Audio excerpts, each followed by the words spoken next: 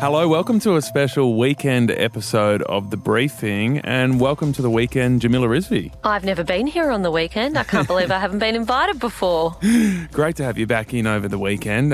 This is where we just relax and, get deep, and we're getting deep today with a full, extended, uncut version of our Julia Gillard interview from Wednesday. That's right. I spend most of my Saturday mornings with Julia Gillard, actually, but in all truth, this interview was so much fun and so many zingers and bombs dropped by Gillard that we had to play the whole thing. We had too much good stuff. Yeah, so today you're going to hear the full, basically around half an hour. On Wednesday, we could only play half of it. There's so much in there. We find out what she thinks about Donald Trump and Jair Bolsonaro in Brazil's handling of COVID-19.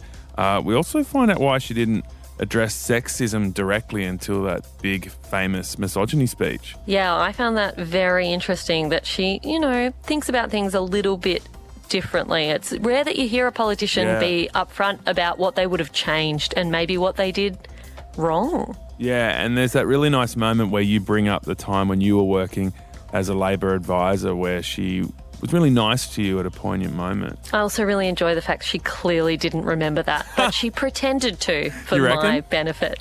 Yeah, definitely didn't remember. She had more going on than me, sooking in the corridors. The other thing I really enjoyed chatting to her about was raising this idea that sometimes the worst proponents of sexism in your life are other women. And I hate saying that out loud as a feminist, but I think we all know that can be true. Women can be sexist as well. Do you hesitate to say it because you feel like it lets men off the hook? No, I don't think it's about letting men off the hook. It feels like I'm being somehow disloyal to the sisterhood. And I was really excited that I had Julia Gillard, the legit kind of person who's well read in this space, give me some data on why it's okay to say that. Because you actually feel that in your own life sometimes? Yeah, I do. And I think I am not alone in that. I speak a lot in this space about gender and sexism, and often I will have women come up to me later and say, I don't know exactly how to say this, but sometimes I feel like the person who's been worst to me at work, or the person who's been most unfair to me in my life, or the person who has been really sexist to me has been another woman, and what's with that? So we have a really great chat with Gillard about internalised misogyny, which is a really complex but fascinating topic. All right, well, let's jump into it. Here is the full chat with the former Prime Minister, Julia Gillard. Julia Gillard, thank you so much for joining us on The Briefing. Thank you. Great to be with you. Julia, it's so nice to hear your voice again. I thought it was best to kick off by letting the audience know that you and I have spoken many times to do interviews, but also I worked for your government in what feels like a very long time ago now. Well, it was a bit of a while ago, Jamila. We did just have the 10-year anniversary of me being sworn in as Prime Minister. So, yes, it is a while ago, but we've had the opportunity to talk since on many occasions, which has been fantastic. And I'm glad we're having another conversation now. Now, I want to take you back to that very strange period of almost 2 weeks in 2010 when we essentially had a tie in the Australian election and you were negotiating with the crossbench to be able to form government. And you may not remember this particular act of empathy, but I recall standing outside the Prime Minister's office waiting for a friend who worked for you, and I had my head in my hands, worried that my house full of staffers were about to be unable to pay their rent. And you came over and you tapped me on the shoulder and you said, "Are you all right?" And I should have said something rousing. And instead I said, "No, I'm really worried we're going to lose," which wasn't ideal. And you said, "Oh, yeah, me too. I'm worried about that too." And you walked off. And I remember reflecting on so many occasions on the kindness of that moment, that it was a life-changing, nation-changing moment for you. And you took the time to check on a 24-year-old who was sooking about her rent. And I wanted to ask whether you thought that in a world where 90% of countries and 90% of ASX 200 companies are run by men, are we lacking that kind of empathy from our leaders? Oh, Jamila, I kind of wish I'd said something to you more inspiring than me too. I'm worried about it as well.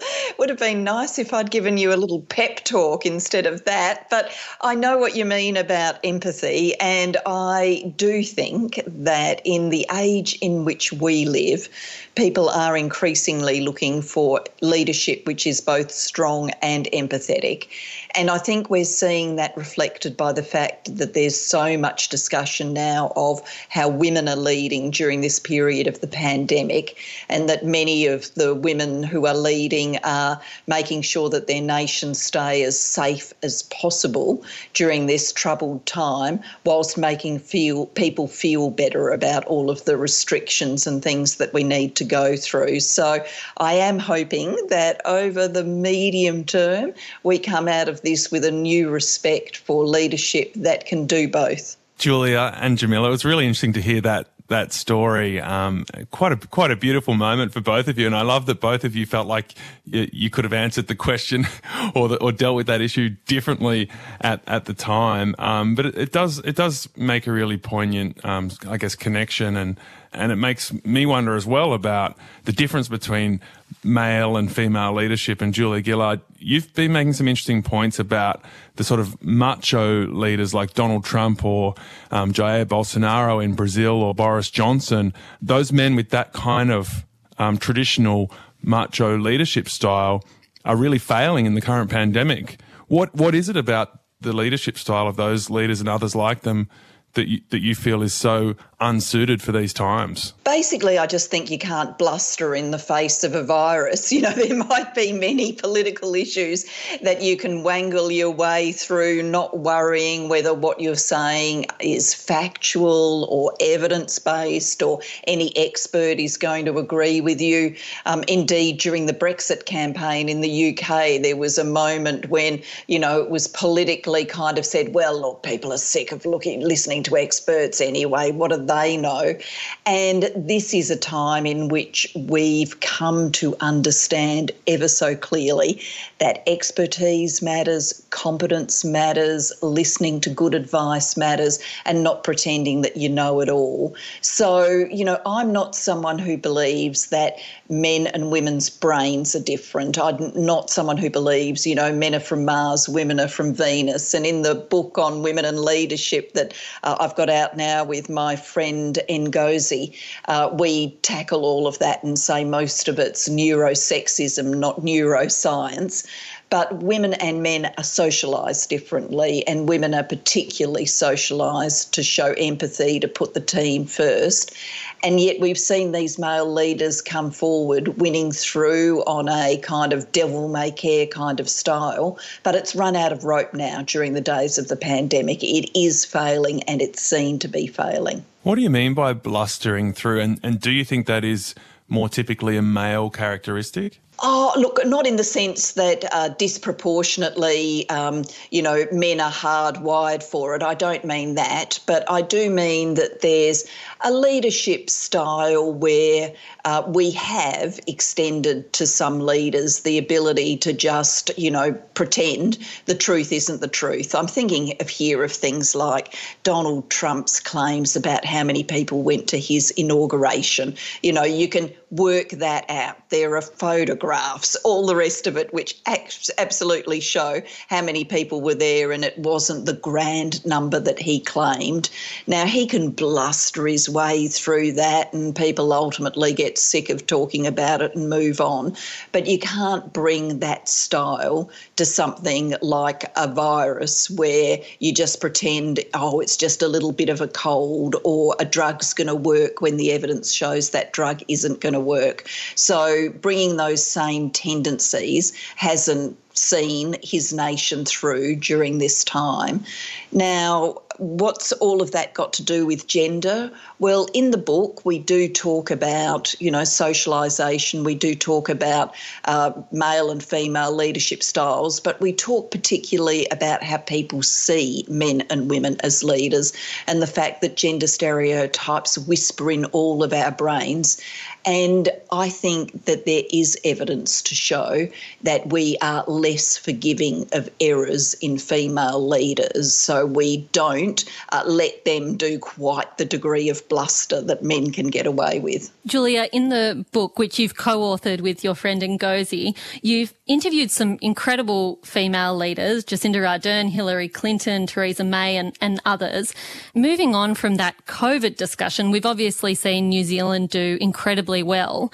What do you think about Jacinda Ardern's leadership style that is working, and do you think she'd survive in Australian politics?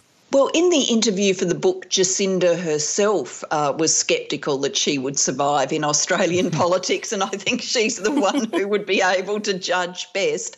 She said that she looked at my experiences and she described them as brutal, and, you know, she doubts whether she could have adapted to or would have wanted even to put herself forward for politics in an environment like ours. Now, we have a very combative political culture. Question time really is a fair old blood sport, and we've tended to have a fairly harsh media market as well. And Jacinda, I think, is her leadership is a mix of her own personality traits and what she wants to bring to the fore and the environment that she's in. She's someone who's deliberately wanted to foreground kindness and empathy, and if she couldn't lead in that way, she didn't want to lead at all. She was prepared to say, look, either this is going to work or it's not, but if it's not going to work, then I'm not going to change my style to prosper in politics. So the kindness and the empathy was core to who she is and who she wanted to be as a public figure. But she also points to the special things about New Zealand. You know, she is the third woman to lead New Zealand. There are only 2 nations on earth that have had 3 women leaders. The other one is Iceland. And she thinks that makes a difference. She thinks the more benign media environment makes the difference too. And it's given her, I think, more space to be herself. And that's a wonderful thing to watch. Yeah, when you look back at your time as Prime Minister, do you wish you had been more yourself? We went through that sort of the Julia Gillard rebrand of the real Julia, and I also know that you tried to keep gender out of it because it seemed like you didn't want that to be the focus. You wanted to fight on policy. But looking back and maybe having sort of seen the trajectory of Jacinda Ardern or other leaders you've spoken to as part of this book, would you have played those elements of your personality and your leadership style differently if you had your time again? Interestingly, all of the leaders we talk to, even Jacinda, are conscious that female leaders do end up on a bit of a tightrope. You know, if you come on too strong, people don't like that. And we cite research in the book about how people do react against, tough women leaders. They conclude that they're not likeable and, very much mark them down. Yet on the other side, if you're too soft, then people will think, gee, you haven't got the spine, you haven't got the backbone, you haven't got what it takes. So every female leader has intuitively been aware of that. Not all of them have had their head in the gender research. I didn't have my head in the gender research when I was Prime Minister. I was busy. But I was intuitively aware of that. And I do think it's one thing that leads to a slight tightening up of your style. But it's not the only thing. You're aware that every word you say matters and you want to get it right. You're also often presenting yourself in quite combative environments, question time, press conferences in Parliament House. And so I think there is a tightening that comes in. And, even if I put myself back in those moments through some sort of time machine, I don't think I could wish all of that away, even understanding more about the gender research than I do now. I do muse now as to whether I should have pointed out gendered treatment earlier. And look, I don't know whether it would make a difference or would have made a difference. You can never precisely answer these questions. But when I first became Prime Minister, I thought, you know what, this kind of reaction to me being the first woman will wash its way out of the system and the treatment of me will end up being more normal over time. So there's no need to really take this on because it's only a transitory phase. I was kind of dead set wrong about that. So knowing as I do now that I was dead set wrong about that, I do wonder what would have happened if I'd called it out earlier and had provoked some of the conversations we needed to have before it got quite as crazy as it did. Yeah, it's interesting you wonder whether you should have talked about gender earlier. Certainly since the misogyny speech went viral and then post-politics, you seem to have lent into this conversation a lot more. You clearly want to make a point here. Does that come at a bit of a price for your legacy? Because this is such a big issue for you now when you do speak publicly, which you obviously choose your moments very carefully, but a lot of it now is about the gender question. Does that mean that a lot of your legacy becomes about gender when, the earlier Julia Gillard would have preferred it to be about policy like education or climate change? Yeah, that's a really interesting question. And, sometimes, particularly immediately after I left politics in the early, period, the first few years when I started travelling internationally a lot and people would rush over to talk to me about the misogyny speech and all the rest of it, there was part of me that thought, you know what? I was Prime Minister for 3 years. I was Deputy Prime Minister for 3 years before that. I was in politics for 15 years all up. And apparently it all comes down to one speech. Is that the only thing anybody's ever going to talk to me about? And so I did have a bit of that in me. But I kind of worked it through in my head and ended up recognising that, from the time I left politics and I sat down to write my story, I wanted to write thoughtfully about gender. I wanted to answer the question, how much of this was me, how much of this was because I was a woman, how much was because of the circumstances of the time. I got more and more intellectually intrigued with that. And, I knew that it was something that I wanted to make a contribution to. And even if I hadn't decided to make a contribution to it, I'm sure that there would be many people for whom the only moment they remembered of my prime ministership was the misogyny speech. So, I'm kind of at peace with that. Of course, I'm proud of a number of the things we did, of the NDIS, of the Royal Commission into Child Sexual Abuse, of the big education reforms we did, putting a price on carbon, plain paper packaging, and the list goes on. And I do talk about those things as well. But I recognise I'm in a unique position to make a contribution in my post-political life on this curious question of gender, and so I'm going to keep doing it. It was an extraordinary moment. I remember watching it, and I think for so many women there was a sense of, it was almost like it was removed from you for a moment, Julia, and that I think a lot of women saw their own experiences perhaps on a less grand scale of what you were going through. They'd experienced some kind of sexism or faced expectations that weren't fair at work or at home, and that came through in your passion at the time. You've spoken with Jacinda Ardern, Hillary Clinton and others. I wonder if for the work in this book you found some sense of solidarity or comradeship, because being a woman Prime Minister is a pretty lonely gig. There can't be that many people you can talk to about the experience. Certainly, it was delightful to have this set of conversations and much to be shared. But even when I was there doing the gig, and going to international meetings, G20 meetings and things like that, the women leaders would gravitate towards each other, and often the conversation would end up around gender treatment and whether or not there were things that were happening to each of us which were solely different because we were women. So over what feels like a long period of time now, I've had that sense of solidarity and engagement with other women leaders, which is fantastic. One of the later chapters in your book, Julia, speaks to the idea of, I'm going to put it less eloquently, but women on women crime. You look at this concept of, we expect other women to just support women who are doing well and are succeeding, and yet you speak about the internalised misogyny of women to an extent. Can you tell us a little bit more about that? Yeah, we've got a chapter that we've entitled A Special Place in Hell, after Madeleine Albright's great statement that there's a special place in hell for women who don't support other women, and we muse about how crowded that place might be and whether we're all destined to go down there.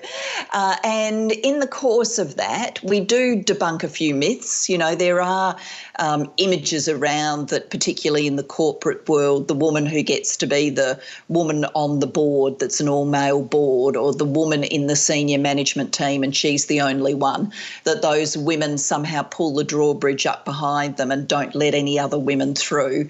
And research has shown when you delve a bit deeper, often that phenomenon is not explained by the actions of the woman, it's explained by a corporate culture that says, oh, gender, we've fixed that, we've got one woman, job done. And so there's not an aspiration within the business to do more.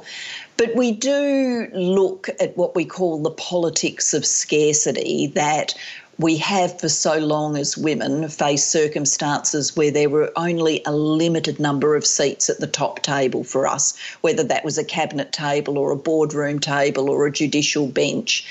And so it's created this sense of competition that, you know, the women are competing against each other to seize the limited spots available, rather than coming together to change the rules of the game and say, look, half the spots should be there for women.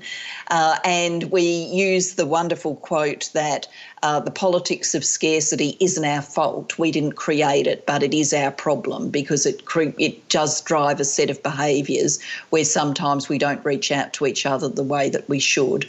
And we don't have a magic answer for that. If we had it, we most certainly would have put it in the book.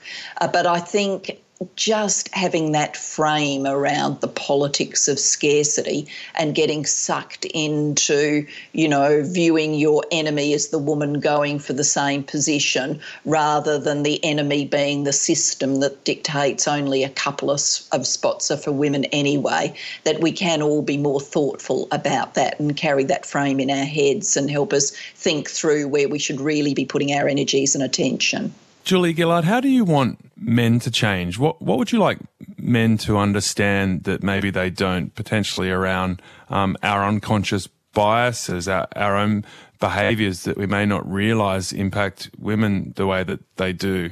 What are the things you'd like to sort of make men aware of and see them do differently? Yeah, there are messages for men in the book, and we make the point that there are, you know, sexist stereotypes, unconscious bias in all of our brains, in male brains and female brains. It affects all of us. It's the environment we swim in. It's our world, so it's in us. But men can, because they tend disproportionately to hold power, make a difference to how quickly all of this gets broken down. So we give some really practical tips, like research shows that if you've got 5 people meeting to discuss a problem, women will only get a fair share of the talking time if 4 out of the 5 are women. If there's more than one man in that group, then the men will take a disproportionate amount of the time available. Well, if men know that, they can stop that. They can talk a little less. They can draw women into the conversation, say, look, we haven't heard from Jamila yet, what she got to say. They can adopt consensual decision-making styles, because the research also shows that women get a fair share of the talking time if the group has to reach a decision by consensus. That's a simple thing.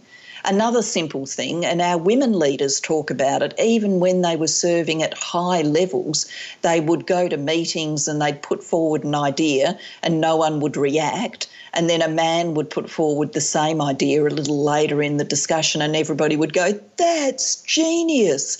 Well, when that happens, you know, a man can take on the responsibility of saying, oh, I actually think Jamila raised that idea first, so why don't we go back to her to hear more about it?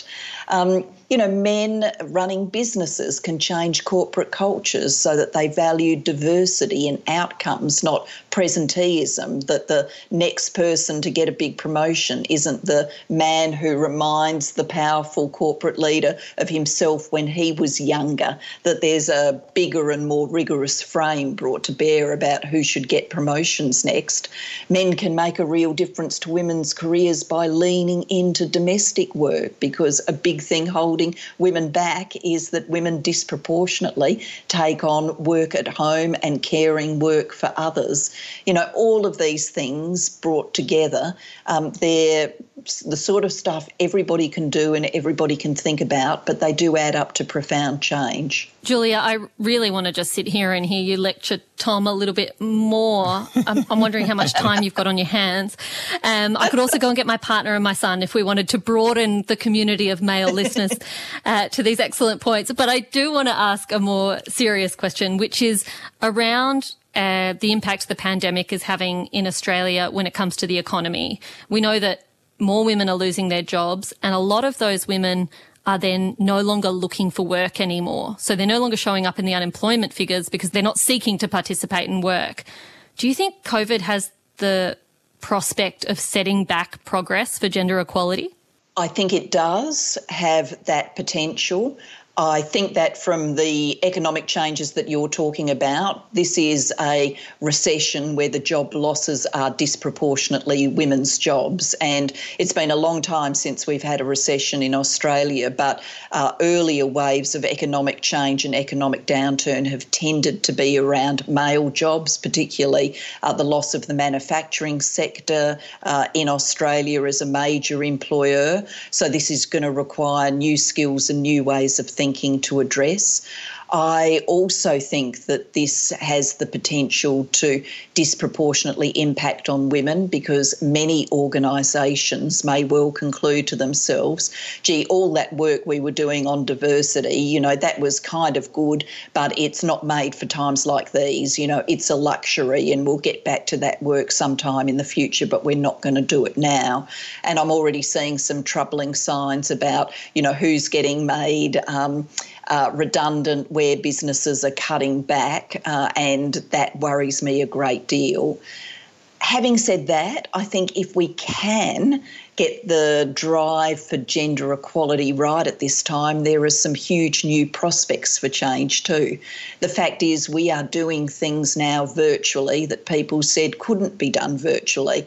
A friend of mine works at a very senior level in banking in London, and forever she has asked for more flexible and virtual working styles, only to be told that some of the big financial deals they do cannot be done other than in person. And guess what? They've been doing them virtually now for months. So, that does mean we could catalyse this time of change into more flexible working styles that would ultimately be better for women's careers and for work and family balance for everyone. Not in every job. Not every job can be done virtually, but for those jobs that can. So I think how good or how bad this is, whether we maximise the positive or we're swept away by the negative, is in some senses still to play for as we come through this period, which is why it's really important to be having these conversations now.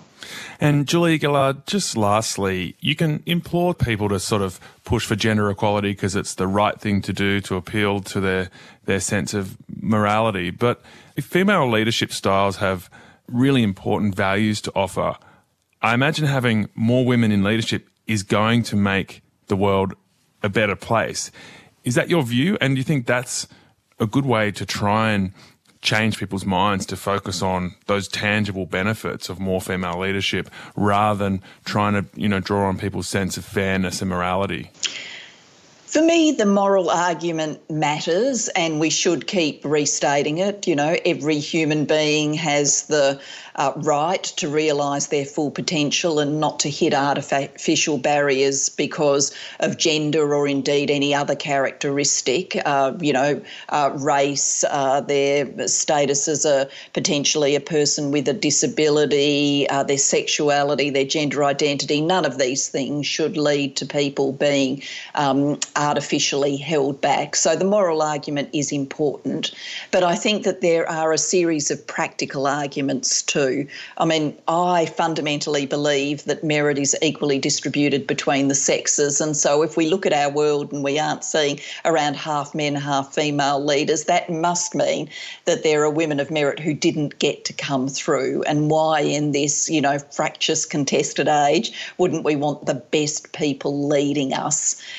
There's plenty of research which shows that more diverse teams make better decisions because they consider more perspectives as they come to an accord about what to do next. As we come out of this crisis into whatever that new normal is going to be, to use the terminology, why wouldn't we want the broadest set of perspectives at the table so we get it right for everyone rather than just for people who have got one set of experiences in this world?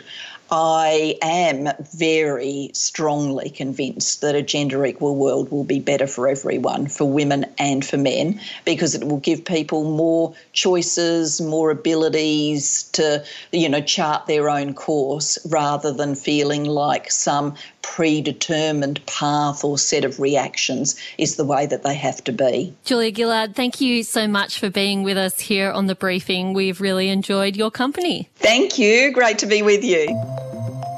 So there you go, Julia Gillard, the full uncut interview. She's pretty open for someone who used to be so careful. Yeah, I think that's true. Yet at the same time, you can still sense that former politician trick, where more than occasionally she didn't answer our question. But you did well, Tom. You pushed her. Oh, well, if she was still the Prime Minister, I would have pushed a lot harder. But I think she's at a different place in her journey now where there's just a lot to learn from her experience, and it's best to just try and get her to speak openly and reflect. And she did that to some extent, talking about how she would have done some things differently. So she's giving some ground, reflecting, and I guess we're learning a lot from the experience of someone who was in a very unique position. I'm also just really impressed that she's gone off with her life. She's doing other things. She's being an absolute rock star, hanging out with rock stars like Rihanna. She's clearly really enjoying the next phase of her career, and all the best to her. Yeah, living her best life. All right, that's it for the special weekend episode of The Briefing. We'll catch you Monday. A Podcast One production.